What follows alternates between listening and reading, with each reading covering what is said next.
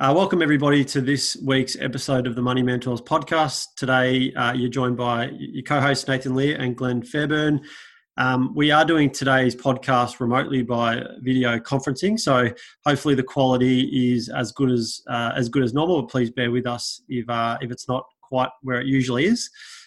So, look, at this time, obviously everybody is well aware of the coronavirus or COVID-19. It is, I guess, consuming everybody, not only financial markets, but life in general. So, Glenn, I'll hand over to you just to tell us about, what's happening in your world and, working arrangements and things like that, perhaps before we get into the podcast. Yeah, obviously with what's happened with COVID-19, it's changed a lot of things. I think the way that a lot of us do business, live our lives, hopefully for the short period of time, there's going to be some adjustments. As a business, we I suppose made a decision last Friday that for people who could work at home, that we were definitely encouraging that until we got some clarity from the government, which obviously came through yesterday. But I suppose we're very fortunate, as a business that we, in some ways, are very well equipped for this, where we can work remotely. We're still trying to obviously keep in contact. Nate, as we spoke about yesterday, I think it's important that if you are working from home and it can be pretty isolating. So it's been great from our team's perspective that we're still trying to check in. We use Microsoft Teams, so it's been great to use that service to have video calls and just stay in touch. I think it's just outside of the financial impact that we'll talk about and how to manage through it. I think just as human beings, it's important that we remain in touch and check in with your sort of workmates and colleagues and try and keep the days as normal as possible, isn't it? We were sort of chatting about it yesterday, that you don't want to sort of be locked away in your home office alone for extended periods of time. So it's great just to do as what you would normally do. So if you've got, regular internal check-ins or meetings, just, jump on everyone's got, FaceTime or video conferencing tools now. I think it's great to just stay in touch, isn't it? But it's something we all have to slowly get used to. Yeah, Glenn. Look, it's different for everyone. We're all adjusting the best we can.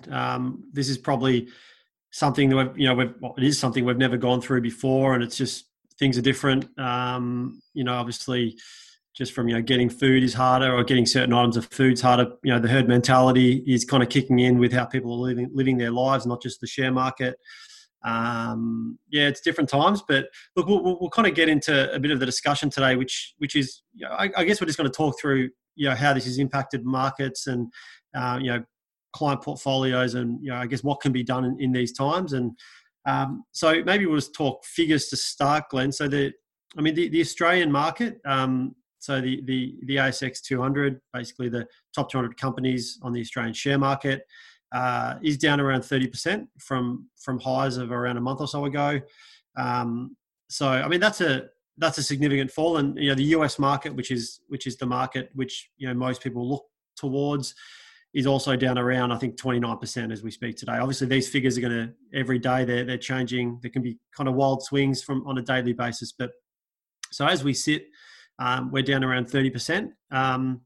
So Glenn, I guess maybe I'll throw a question out to you. These are uncertain times and nervy times. Clients can be quite nervous. How are you handling discussions with clients about the market and their portfolio? Well, I think, firstly, just in relation to the market, just to try and explain why it's reacting the way it is, I think, investors in general, when they don't have certainty or there's a lot of unknowns, that they tend to panic, don't they? They tend to make perhaps irrational decisions, and there's that sort of flight to safety or flight to cash, because there's a tipping point as to how much people are willing to see their portfolios fall by. So when there's panic, when there's uncertainty, which there is a lot of uncertainty at the moment, I think that's pretty clear that it leads to people to sell everything, doesn't it? We've seen not only equities, but fixed interest type securities. Even bond prices, I think, are falling, and the price of gold had fallen as well. So it's not just equities that are seeing a reduction in value. I think it's all assets, and that's really driven by that uncertainty. But I suppose in regards to what we're doing, and I probably haven't been surprised, but Nathan, would you agree that the general reaction from our clients has been pretty calm, hasn't it? I mean, I haven't had many conversations with people who were in a panic about the state of their investments. Yeah, look, I agree with that, and it's probably pleasantly surprising to a degree that we have felt that our clients have been relatively understanding or calm. There's probably a couple of key reasons for that, though. Glenn, would you agree? Do you want to go through why we think maybe our clients are a bit more relaxed about a 30% fall in the market? Yeah, I mean, no one likes seeing their investments fall in value, but I think one of the key things with anything in life is that it's all good and well to prepare for the good times, but I think it's as important to have a strategy to protect you in the bad times. Whether that's just your personal budgeting, like making sure you've got that reserve of cash so that if there's this short-term shock where you don't have money, that you're not in financial dire straits. And it's the same with investing. When you shouldn't have, you can't buy an investment and be forced into a corner now where you're forced to sell it. Any strategy that you put in place, you've got to at least have something in place that can protect you against the downside. And not a lot's changed at this stage if you're looking at good quality assets that were paying income. I mean, no one's cutting their dividends at this stage. If you've got a diversified portfolio, then you shouldn't bear the full brunt of an equity market downturn. So I think the key to any strategy is really actually having a strategy. To protect your wealth, you need to have a strategy.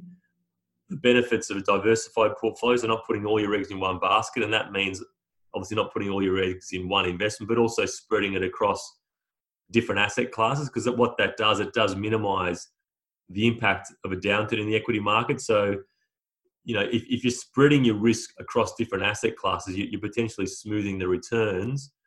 But it also provides the opportunity where you can take advantage of a downturn as well. I'm sure we'll have a chat about that. But it's really just having a diversified portfolio, and hopefully you put that portfolio together with the assumption that there was potentially going to be a downturn at some point in the future. So you need to safeguard yourself, don't you? Yeah, that's right. I think, the diversified portfolio point is key there. And we've seen that, I've said a few times, we've seen the market fall 30%, the share market, I guess, but our client portfolios haven't fallen 30% because they're not fully invested in the share market. They might have only fallen 8% or 9% or 10% because they've got a diversified approach. So the equities might be participating in some of the downside, but the other fixed income and property assets that haven't perhaps fallen in value help offset the big fall in the equity market. So that's probably, I think, one reason why I felt that clients have been more comfortable, because I mean, it doesn't feel nice to log in and see your portfolio down, let's say 10% for round numbers, but it's better than 30. There's probably a couple of other key reasons, Glenn. And look, one thing, there's a few reasons, but one, I'll mention one now. One thing I think that, we've both been telling our clients over the past few years, and as a company, one of our philosophies at Hewison Private Wealth is to, really educate our clients. And the markets have been really positive now for a couple of years. And, we always talk about not timing markets and not knowing what's, if there is going to be a correction, there might be. We don't know what it's going to be or what's going to cause it, but expect corrections to happen, because a normal part of investing is to have a correction. And Glenn, we've mentioned numerous times on this podcast that we've been in a bull market. Basically, global markets have been in a bull market for over 10 years now. So there's probably going to be something that's going to cause a correction. Whether that was a 20%, 30%, 40%, 50%, we don't know what that was going to look like. And inevitably, it has happened. It's something, black swan type event that nobody would have predicted. But it still caused a correction. So I think the message I'm trying to say is we've been educating our clients over the past few years that when you invest, expect corrections. And we've been rebalancing portfolios diligently over the past few years. So with equities appreciating in value, if they were overweight in equities, because of that appreciation, we've been locking in the profit. So taking risk off the table. So that's a couple of other reasons why I think that clients have been a bit more, understanding. Would you agree with that, Glenn? Absolutely. And I think that's why, as we were chatting about before, the importance of having a strategy. And what we mean by strategy is effectively a target asset allocation. So asset allocation being a spread or an exposure across different asset classes. Because what you want throughout any market climate is you want to not make decisions based on the emotions of the market, but make decisions based on what the portfolio is telling you need to be doing. So the pure nature of having a target asset allocation and having that rebalancing process is that in as you were saying, the market's been in a bull market, and just looking at the S&P 500, post GFC, there was a 131 month bull market basically, and the market rose 400%. Now, through that rebalancing discipline, what you should have been doing there was that as your actual allocation to shares was going beyond the target, you should have been pegging that back and rebalancing down. So effectively reducing your exposure to shares and investing those funds elsewhere. So now, if you're sticking to your strategy, what you should be doing is reviewing where are you at versus your target. And maybe that means that you should be topping up shares at the moment. So from an investment perspective, that's how you make money. It's buy low, sell high. But I think what people try and do is time the market and look at it and say, well, is the market going to fall any further? Should we sit on cash? And I think that's just fraught with danger, trying to pick the best time to buy or sell. You just can't get that wrong consistently. Whereas if you have a strategy and you stick to it, the portfolio will tell you what you need to be doing. And at least if you follow that approach, you're taking the risk of timing the market out of it. That's right. And so yeah, having access to capital or cash, or basically having access to cash right now is a good thing to have, because if you are in the market and have a diversified portfolio, you're probably getting signals from your portfolio asset allocation that you need to buy or top up equities. And if you have the ability to do that from either cash holdings or fixed income type investments that you can call on, that's really going to help you. Probably maybe the final point, Glenn, I'll mention, unless you've got another one, on why our clients are feeling a bit more relaxed about their portfolios. But we understand it's still a very, difficult time for a lot of people. But I guess this is some of the feedback we're getting is the quality of the income our clients' portfolios are generating. It remains strong and, at this stage, unchanged. Let's hope that there's not impacts on income. But so, diversified portfolio that might be generating a 5% income stream. And I'll just use a quick example, Glenn. A portfolio that was worth $1 million a month ago, let's say it's worth $900,000 because it's fallen by 10%. If it was generating $50,000 or 5% of annual income a month ago, in theory, it's still generating 5% or $50,000, or 5% on the $1 million, I should say. So it's still generating $50,000. So in theory, the client that lives off that income, for their day-to-day needs, shouldn't be impacted. Would you agree, Glenn? Yeah, and look, that's where it's important that, in particular, for those who are relying on their assets to meet their income needs, if they're retired or semi-retired, whatever it may be, that at least if you have a portfolio that's generating cash flow, you're not forced to sell anything. And that's been one of the things that we've spoken about a number of times, where if you're relying on capital growth or you're eating into capital to meet your income needs, well, that can work okay in a rising market, but a market that's fallen 30%, potentially you're selling 30% more of your assets to meet your ongoing needs today than what you were, a month ago. So there's a real danger if you're in that retirement phase and you've got a managed fund and you're drawing down the capital to meet your income needs, because if the market stays where it is or falls further, you're selling at the worst possible time. Whereas, as you were saying, Nathan, if you've got a strategy that's generating income, then you don't have to sell anything. So what you can do there is you can ride through the storm, I suppose, and at least the capital's still there for when the markets recover. Because although we don't know, one, if the market's going to fall further, two, how long it's going to stay where it is for, the one thing that's certain is that there will be a recovery. We don't know when that is, but if you look at, I've actually got a S&P 500 information of bear and bull markets for almost the last 100 years. And every downturn over that period of time has been followed by a correction. I mean, as I mentioned earlier, the GFC was probably the most recent correction where the market fell 57% over 17 months, but then it recovered 400% over 130 months. We had the tech wreck where the market fell 50% over 30 months, but then it recovered 100% over 60 months. The early 90s, it fell sort of 20% in 3 months, but then went up 400% over 113 months. So, I mean, that's just, I suppose, the last 20, 30 years. It's pretty clear that whenever there's a fall, there's a recovery, but you need to be equipped so that you can participate in that recovery, because if the market falls and you're selling everything, then we don't know when that recovery is going to take place. So if you've got nothing left, then you're not going to benefit when the markets do eventually recover. Just a point I was going to make about the income, Glenn, before we'll talk about income. Look, I mean, this is early. We're early into this thing, and who knows really, but it's hard to say what's going to happen to income. And what I mean by that is, if you're investing in income comes from different sources. So income will come from company dividends. That's one source. If you have fixed income investments, they'll pay income. If you have a property, that'll pay rental income.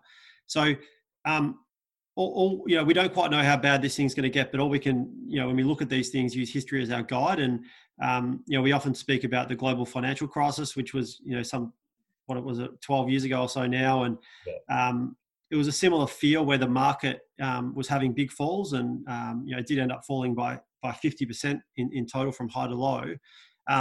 But the income was, relatively unchanged. And although there was a global, economic crisis unfolding, the income basically remained unchanged. So that's probably, something we're trying to, I guess, look back on and, give hopefully instill a bit of confidence, in the clients and the income their portfolios generate.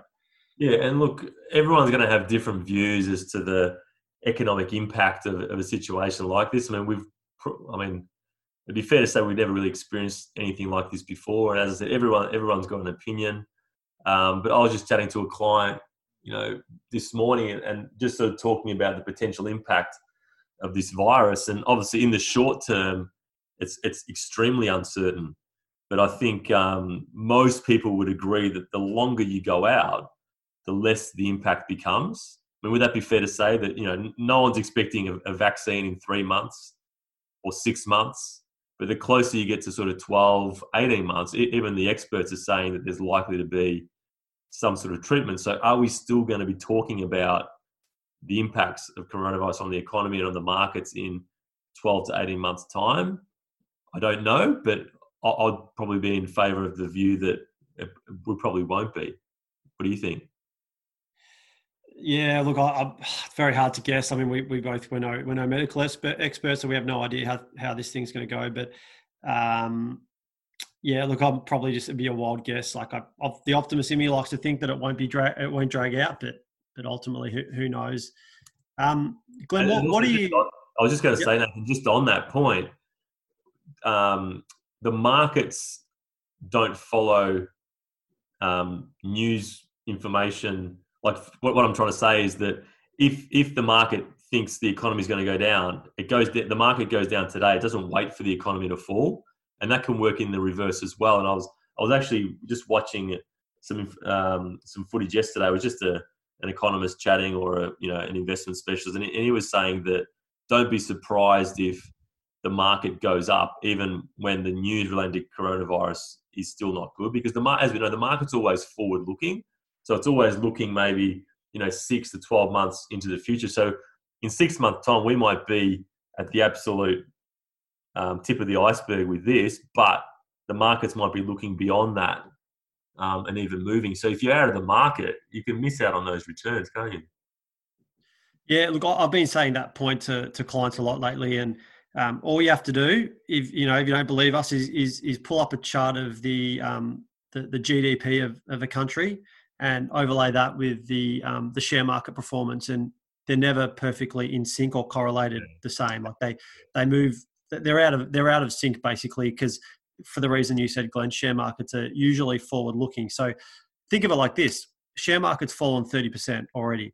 Has the output or the GDP figures would they reflect that fall right now? Of course not, because these things take time to kind of filter through the economy, and so when it does turn, the share market, it's going to turn quickly. The $1 million question is when is it going to turn?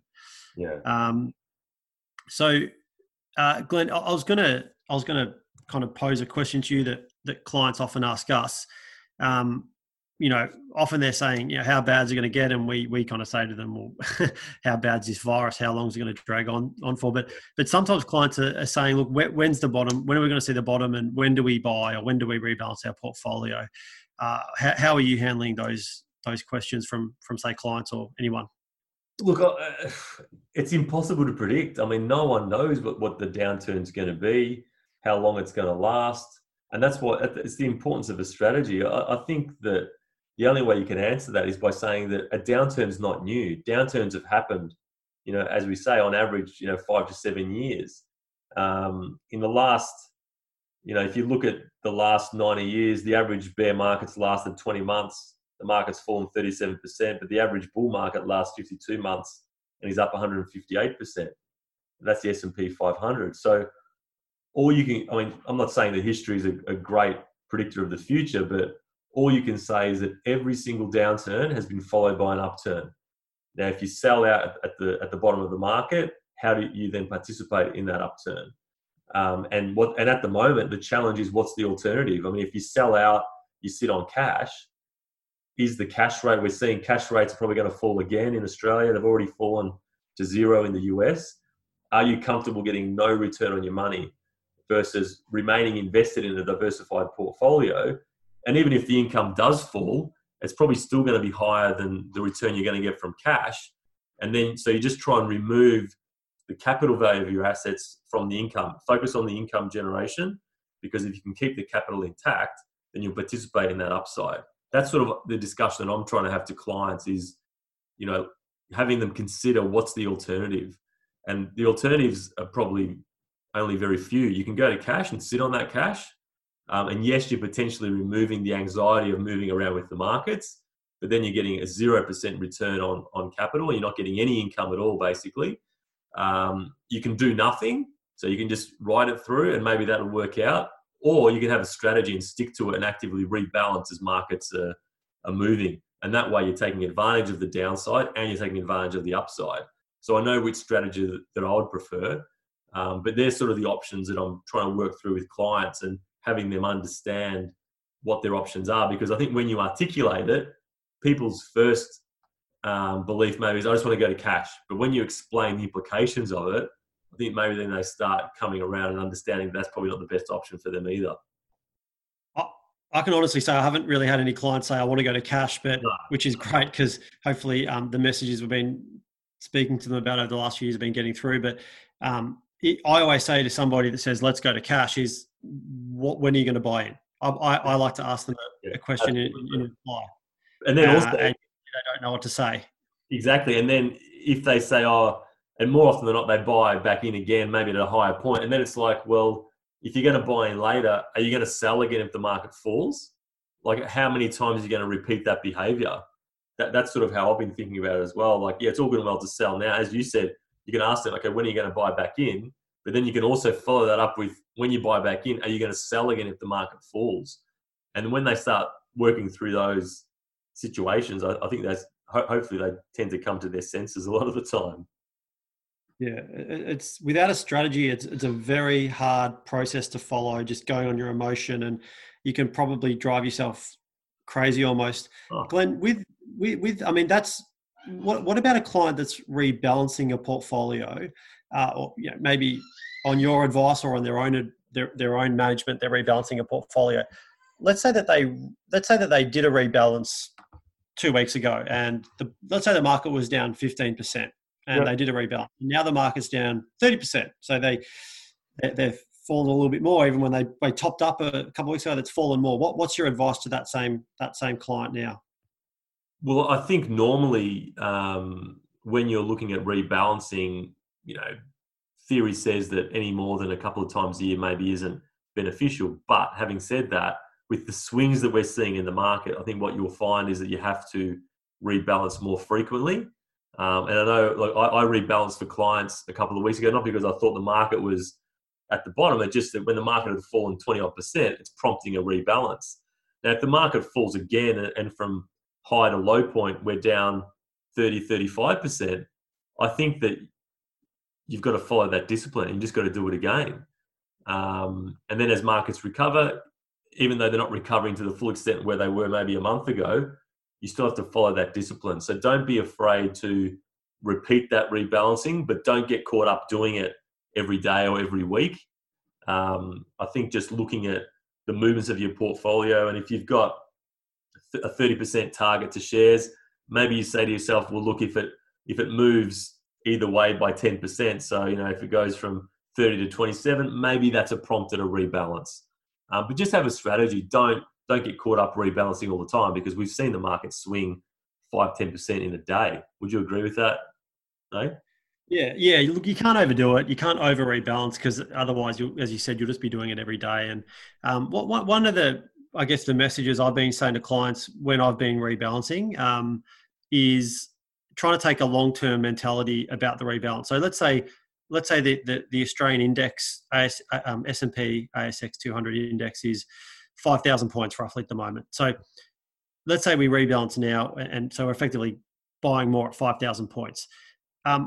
That could go down to 4,500 points. It could go down to 4,000 points. I don't quite know, but I think at 5,000 points, it's a fairly good entry point. It's down 30% from its high.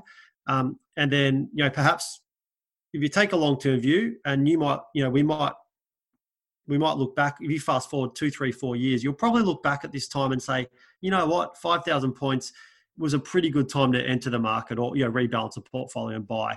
It might not have been the very bottom, because the bottom is, who knows where the bottom is. As I said, it could be 4,000, it could be lower even. Like, we have no idea. But that's why I'm just trying to have a long-term mentality when I'm rebalancing a portfolio. I think that'll help make the decision a little bit easier.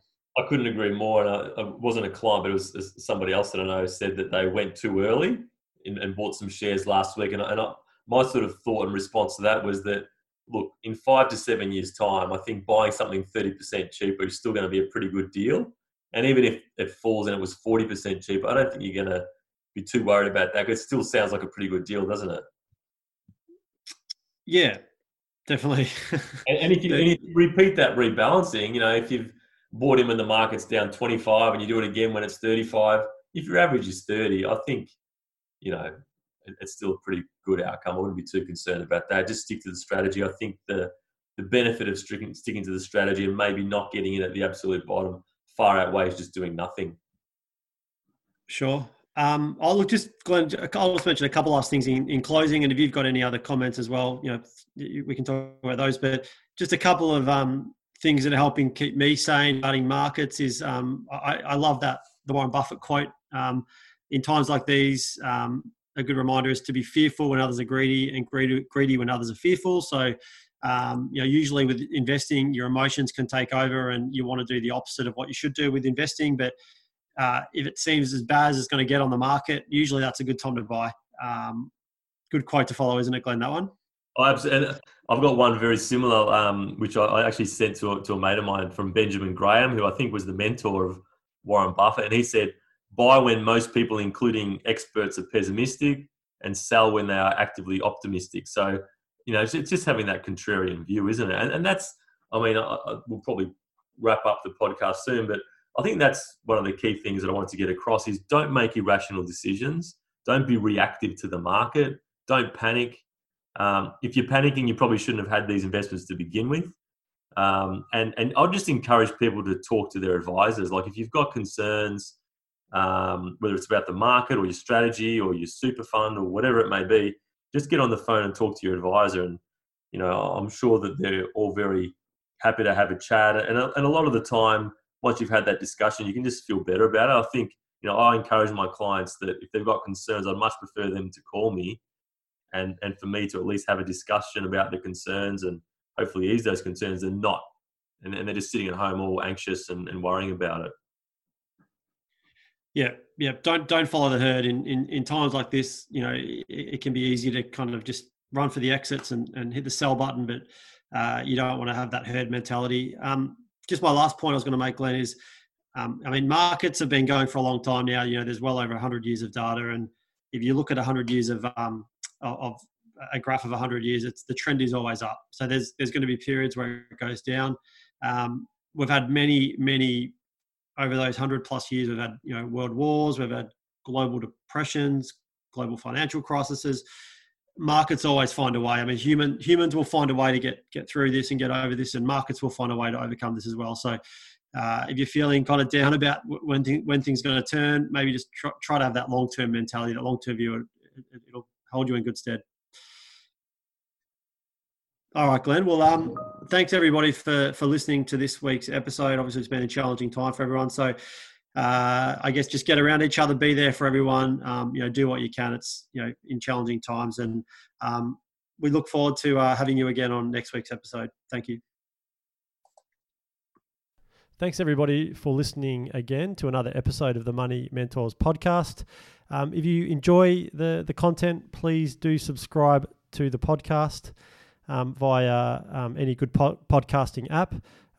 Once again, please check out our major sponsors' website, Hewison Private Wealth. So just search for Hewison Private Wealth online. Also check out Hewison Private Wealth's social media channels, Facebook, LinkedIn or Twitter. Thanks again. We'll see you next week.